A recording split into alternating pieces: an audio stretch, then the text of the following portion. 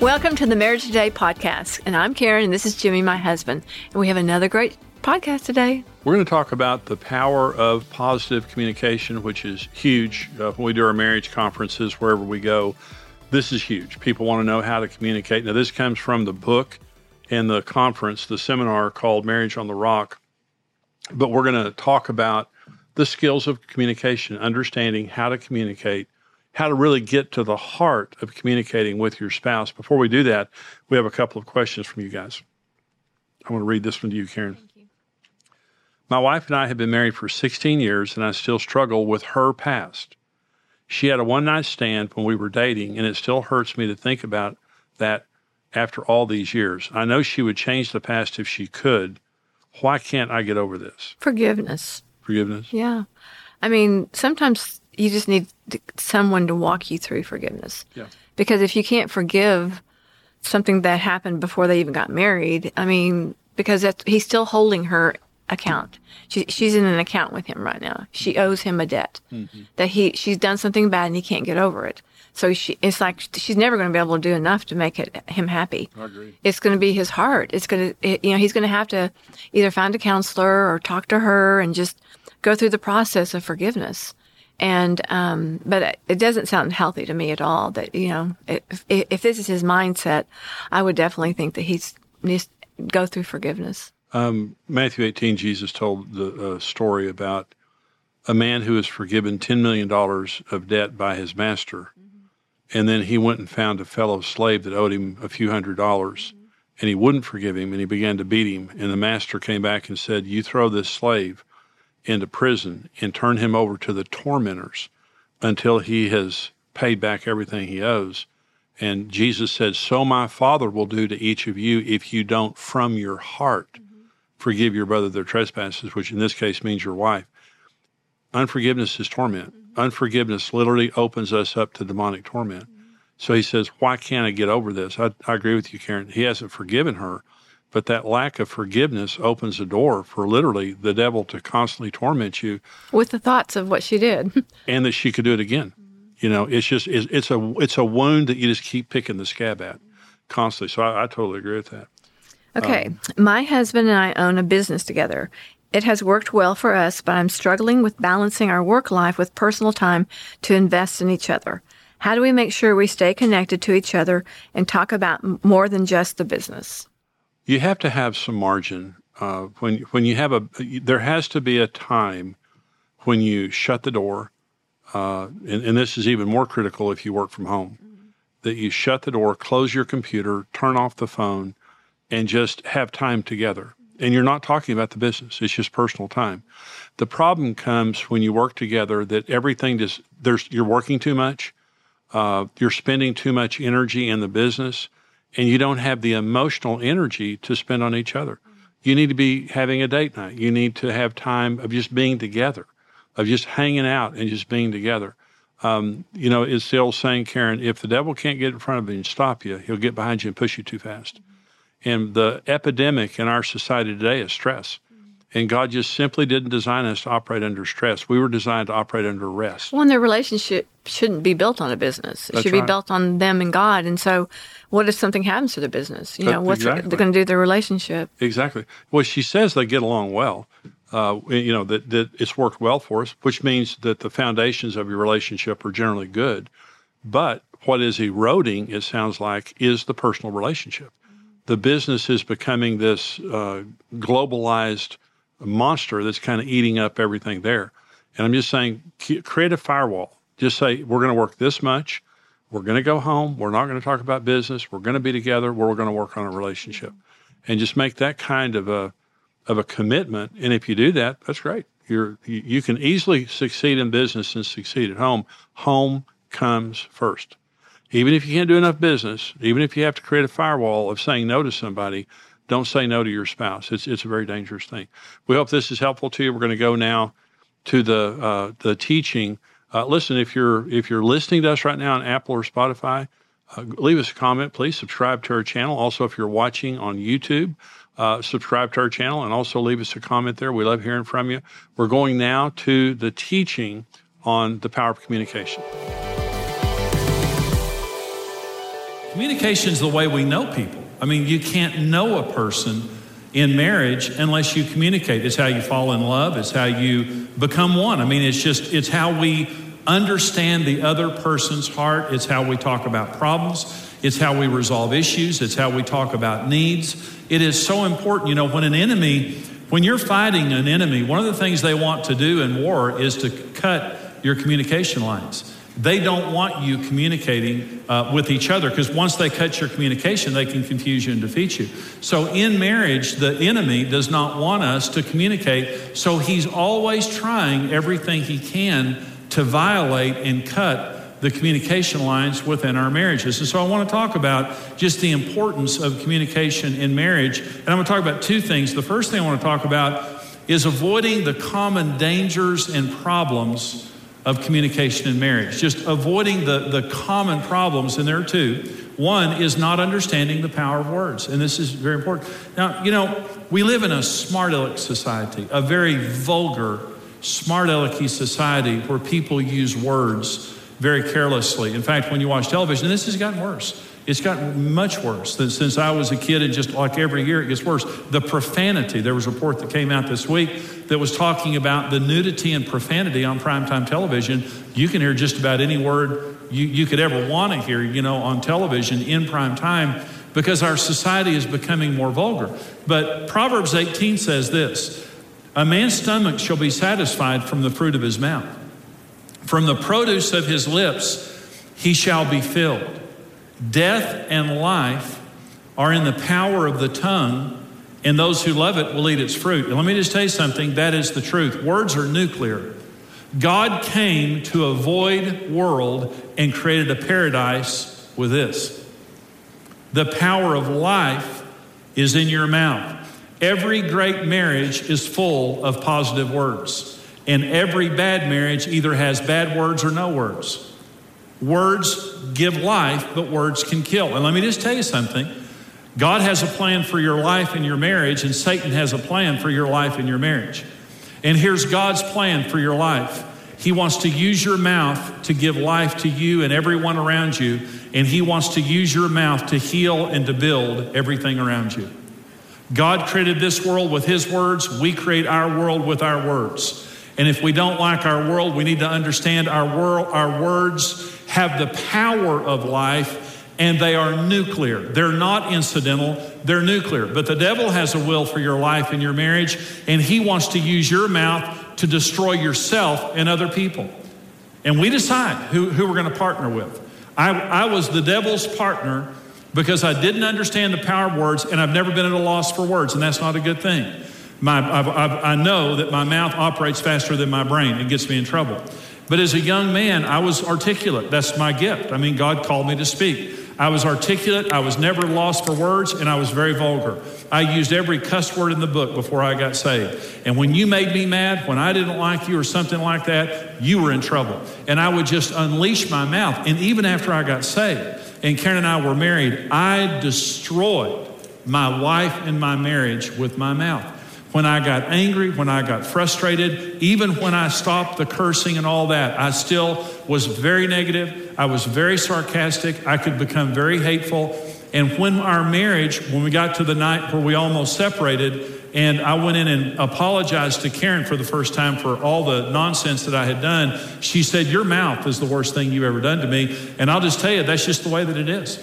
You know, verbal abuse can be worse than physical abuse. As bad as physical abuse is, verbal abuse can actually leave worse scars than physical abuse because of the nuclear effect of words in our life. And so we live in a smart alecky society where words are very casually spoken. Very negative, very hateful words are casually spoken.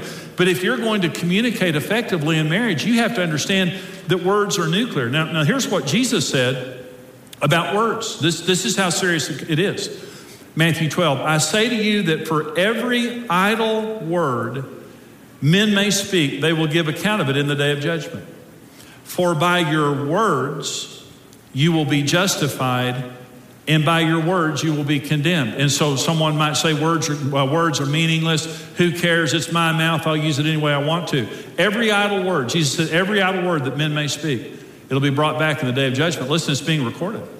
Okay, here are 5 common deceptions concerning words and communication. These are 5 things that people think. The first is words are evaporative. That when I speak, the words just evaporate and they're gone. They're sound waves, and as soon as the sound wave stops, it's gone. Those of you that are listening to me right now, here, another campus, television, wherever you're watching, you're devastated over something that someone spoke to you 10 or 20 years ago. Words don't evaporate. They're recorded in heaven, and they're lodged in people's hearts. And I remember when I was a kid, I remember the encouragers in my life, and I remember the people who spoke destiny over me. But I also remember the hateful things that were spoken to me as a kid. And they wounded my spirit. I didn't know how to deal with them, and they stay with you. They don't go away. Words don't evaporate. When you're finished being smart alecky, when you're finished being sarcastic, when you're finished being hateful, people are affected by those words. The second deception is words are non-revealing. In other words, you say, well, I didn't really mean that. That's not really my heart. No, you really did. Because Matthew 12 says this. Jesus says, either make the tree good, that's our hearts, and the fruit, that's our words. Or make the tree bad, our heart bad, and the fruit bad. For a tree is known by its fruit. Brood of vipers, how can you, being evil, speak good things? For out of the abundance of the heart, the mouth speaks. A good man, out of the good treasure of his heart, brings forth good things. An evil man, out of the evil treasure, brings forth evil things. You know your heart by your mouth. And so, let me just give you some examples. Sarcasm means anger and disrespect. It just does. Teasing, Karen and I tease a lot. There's nothing wrong with teasing because teasing has no victim. Teasing's funny and there is no victim. Sarcasm has a victim. And sarcasm is a form of anger. It's anger. When you're cutting each other down, when you're being sarcastic, well, I'm angry. There's anger in here, and because I haven't dealt with it properly, I'm going to use my mouth to bully you and get you back sarcastically so I can get away with it. Hatefulness, bitterness, and cruelty means unforgiveness. When you're hateful, it just means you haven't forgiven a person. It's unforgiveness. Disrespect means devaluation and taking a person for granted when you're disrespectful. Silence means separation. I'm checking out. I'm punishing you. There's something wrong. Abusive speech means a lack of faith in God and a desire to punish and control. Profanity means a lack of respect for God, others, and a lack of respect for the power of words. Your words are telling about you. You can't say they're non-revealing. Jesus said a tree is known by its fruit. A heart is known by its words. Either make your heart good or your heart bad. Either make your words good or your words bad. But out of the abundance of your heart, you speak. So don't say, that's not my heart. It is your words are your heart. Tell yourself the truth. Listen to what's coming out of your mouth. And when you hear bad words coming out of your mouth, you're saying, I need to deal with my heart. There's something wrong with my heart. And it is. That's what Jesus was saying. They're the Pharisees. Number 3, words are substitutionary.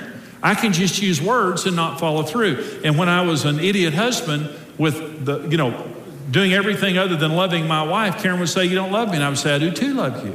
But I didn't show it. I do too love you. And she'd say, everything else comes before me. Work comes before me. Golf comes before me. Your friends come before me. And I'd say, no, they don't. But they did. But to me, I could just say it and not mean it. Words can't replace action. Words are a part of the equation, but you can't substitute words for real action. If I say I love you, I need to follow through on that. If you're first, I need to follow through on that. Number 4, words are powerless. I would say something, but it wouldn't matter. I would say something. It wouldn't help. You say, my marriage is just falling apart, and why don't you talk to your spouse? Why don't you start praising your spouse? Why don't you start praying? Why don't you do that? It wouldn't matter. The words of life are in my mouth. Did you understand? They have found the smallest particle in the world, and it's called a quark. It's the smallest particle. Scientists have found it. You know what a quark is? It's a sound wave. The Bible says that God spoke in a void,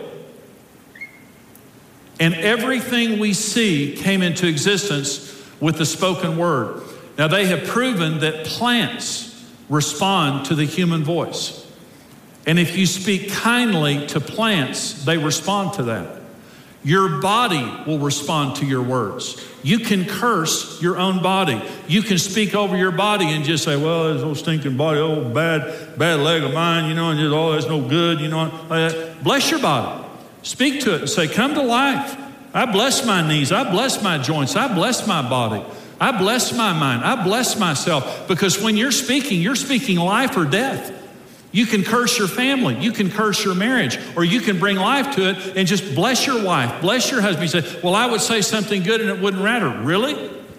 You don't believe there's the power of life in your mouth. You don't believe that you can resurrect a dead marriage with your mouth. I killed my wife with my mouth, and I brought her back to life with my mouth. God convicted me of the way that I spoke to my wife because I was a smart aleck.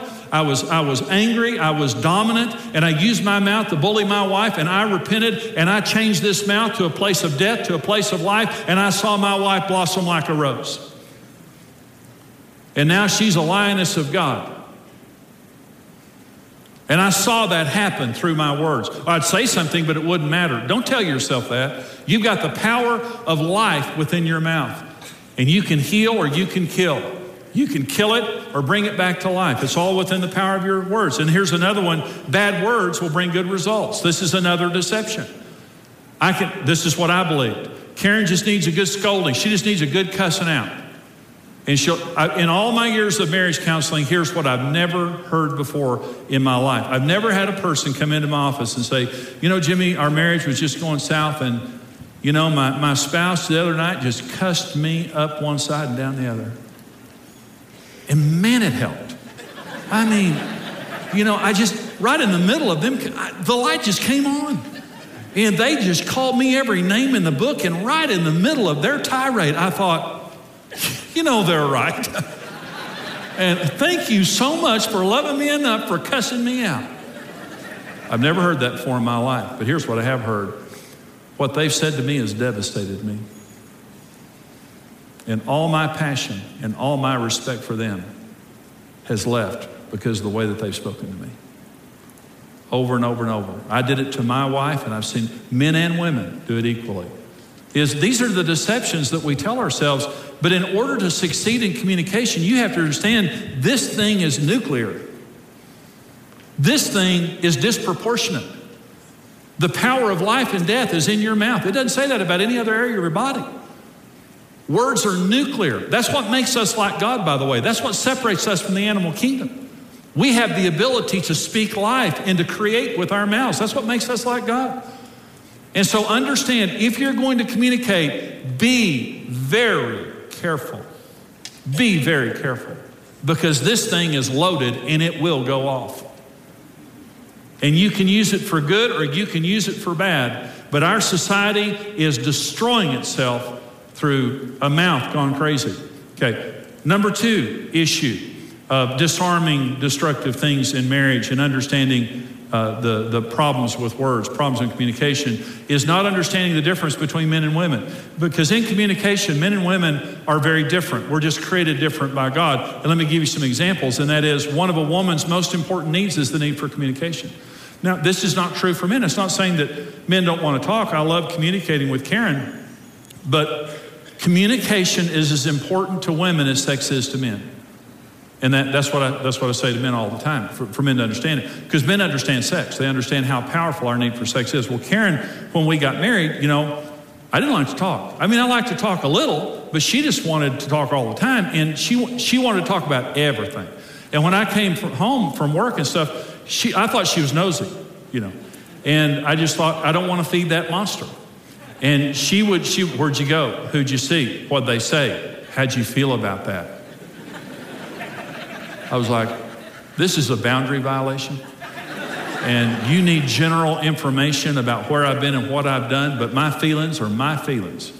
But that wasn't good with her. But one of the things that healed our marriage is when I started talking to Karen and understand this is what connects her to me. This is what connects her to my world. And what she needs is patient, loving communication. So here's my little speech. And you may have heard my little speech before. Here's my little speech. Okay. So women typically don't need sex as much as men. But what I say to women is be more sexual than you feel. Your husband has the need for sex. You have the gift of sex. And God gave you that gift so that it would draw your husband back to you constantly. Don't despise that. It's a precious thing that keeps your husband coming back to you, and it's important to meet that need. Be more sexual than you feel. That's my little speech to women. Here's my little speech to men. Okay. I just got through saying something really wonderful to your wives that I hope you give extra when you leave, because that was a biggie. You're welcome. You're welcome. Okay. Here's my little speech to you. Who cares if you don't want to talk? You talk. I just told your wife to be more sexual than she feels. I'm telling you, you talk more than you feel. And you come home, and when she wants to talk, you talk. And don't give her headlines. You open up. You do it with your friends. You do it with her. And she says, what'd you do today? You don't say, nothing. Filled up my truck. One word. You say, honey, I woke up this morning at 6:37. I didn't actually open my eyes, but I came into consciousness. I was feeling a little insecure about my meeting with Bob. And just, that's what she wants to hear. She wants to hear. And she needs, every now and then, get a nail, just stand here like this, poke yourself and cry. It's big points. Big points. And I drove down the street and the dog had been run over. Like she goes, oh, really, I love it. Oh, and you cried. So, give it up. Give it up, right there.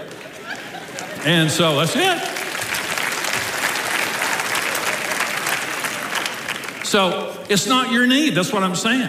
I'm not saying you don't need to talk at all, but it's not your need, but it's your wife's need. So, women are different in this area, and men need to respect their wives' need for open, patient, honest, emotional communication. And it's wonderful. I just tell you, I've done it for years with Karen. I like it as much as she does now. I don't know if I'm kind of getting girly or not, but I'm just telling you. But here's another difference between men and women in communication. Men are emotionally modest. Women are emotionally immodest. Now this is a big, men are physically immodest, and women are very physically modest. And so when women have sex, they are very modest. And so they want, doors shut, lights off, children anesthetized. It's a careful environment, because they're very physically modest. Men, just anybody anywhere. So, but it's a difference. But men are emotionally modest. Now, we don't talk like you talk. If you're ever in a restaurant, you have a table of women over here and a table of men over here, listen to the way they talk. And you listen to the women talking and they're saying, well, did you know that Barbara is going through a real difficult time with Sam? Really? Oh, yes, she called me the other day and said she's just devastated and said this and this and this and this and this. And they're talking about relationships and they're talking about feelings. They're talking about real stuff. That's this table. The table of men over here says, Bob, did you get your muffler fixed? Yeah, I did. And I'm going to go to the Cowboy game there. Not really? Did you go hunting? What'd you kill last weekend? Well, I killed a 7-point buck. And that's the way men, how'd you feel when you killed that deer, Bob? I felt real good. I felt hungry. We're not going to talk about our emotions. We don't do that. We're emotionally modest. So women, when they have sex, because they're physically modest, very, very private. Don't tell anybody. Don't talk about it. This is between us. Dark room, locked door. Everything's very careful. That's the way we talk. That's the way men talk. See, women are emotionally modest. They'll just say anything to anybody. They're just unguarded. That's just the way God made you. We're not that way. If you want a man to talk, if you ever tell somebody what we said, we'll never tell you anything again. We don't like that. And so you get us in a room, you lock that door, anesthetize those children, and we're going to sit down and talk in a very careful environment. And when we open our heart, you be careful how you respond, because we're very tender on the inside. We really are. Men don't open if you're sarcastic, if you're judgmental, if you're mean-spirited, anything like that, a man will shut down on you, because this is the Holy of Holies. Women are tough. Women can argue with each other. When a man's heart rate goes above 100, he can't hear. We just can't do it. We just zone out. It's like women are so tough emotionally. Women can just talk about their emotions and just argue with each other like that. And men are just like grabbing guns, and we're just like, you talk to me like that. Women are tougher than men emotionally. It's just the truth. The way you talk to your husband is keep him calm. Is you honor him, you respect him, and you let him know every word you're saying to me is sacred, and I will not share it, and I will not take opportunity with it, and I won't use it against you later. All dysfunctional families either have no communication, they're silent, or they just don't talk about the truth. There's an white elephant standing in the middle of the room, and nobody talk about it. That's what a dysfunctional family is. A functional family says, we're going to talk about the truth. We're going to talk about our feelings. We're going to talk about real issues in our relationship, but we're going to do it in a loving way. And so give your spouse the right to tell the truth, and you tell the truth. And be careful how you do it, but have a truthful relationship. That's where intimacy comes from. Number 4 is faith. This is a standard in communication. You have to have faith. Without faith, you become mean. In fact, 1 Peter 3 talks about women being able to change their husbands without a word as he observes your chaste and respectful behavior, and it talks about there the gentle and quiet spirit. A gentle and quiet spirit is not a mousy spirit. A gentle and quiet spirit is a woman who has faith that when she speaks that God's on her side. I don't have to be the enforcer. I've got God on my side. I used to bully Karen verbally. After I repented, I would say something to Karen and I would become forceful with her. And one time Karen said to me, Jimmy, I wish that I could just take a recording of what you say and play it back to you, and you would realize the way you talk to me. This is what I said. I don't talk to you bad. I don't agree with that. And I was having a quiet time one morning, and in an instant of time, the Lord healed me. I was having a quiet time one morning, and I read Ephesians 5, and it said, Jesus washes his bride in the washing of water with the word. And I saw in my heart Jesus with this water pouring it over my head, and I was filthy. I was a filthy bride. And what I knew in an instant of time is Jesus was so patient and gentle with me, and he was not in a hurry to clean me up, and it would take a lifetime. Jesus was so precious the way he was washing me with the word. And the next thing that I saw was me with a fire hose hosing Karen down. And she was all blown back, and I was just sitting there. And the Lord said to me, Jimmy, I'm patient and kind in the way that I communicate with you. And you're forceful with Karen because you don't have any faith in me. The difference between the old Jimmy and the new Jimmy is the new Jimmy had faith that if what I was saying was right, that God would be the enforcer. You have every right to say anything you want to say. Are you the enforcer or is God the enforcer? Because if you have faith that God's the enforcer, you're going to say it and walk away and pray and be at peace. You're going to have a gentle and quiet spirit, whether you're a man or a woman. But if you're the enforcer, you're going to nag, you're going to browbeat, you're going to punish, you're going to bully, and you're going to divide the relationship. Faith. I have faith that if I speak the truth, that the power of God is going to take it and change your life. God's big enough to change you, and if I'm wrong, he's big enough to change me. That's the 4th standard. And the last standard is surrender. I surrender my mouth to God. This mouth belongs to God, and it will be used by God. Now, it's an interesting thing. I was a bully, I was a bad husband, and my mouth was destroying my family. But I surrendered my mouth to God, and it's interesting, I make my living speaking and helping people with my mouth. My mouth is my occupation. When I surrendered it. God will use your mouth more than any other part of your body to help other people. But it has to be surrendered. Remember, the devil wants to use your mouth to destroy. God wants to use your mouth to build and heal. And you make the decision who's going to use your mouth, but it has to be surrendered. And in a good marriage, this isn't my mouth to use as I please. This is God's mouth to build my spouse, to build my marriage, to build my children, to build a legacy, to build a ministry, and to be used for the kingdom of God, to expand the kingdom of God. This thing's disproportional. The power of life and death is in this thing. I've got to be careful with it. And the devil wants to use it to kill. I will not let him do that. I'm going to let God use it to build.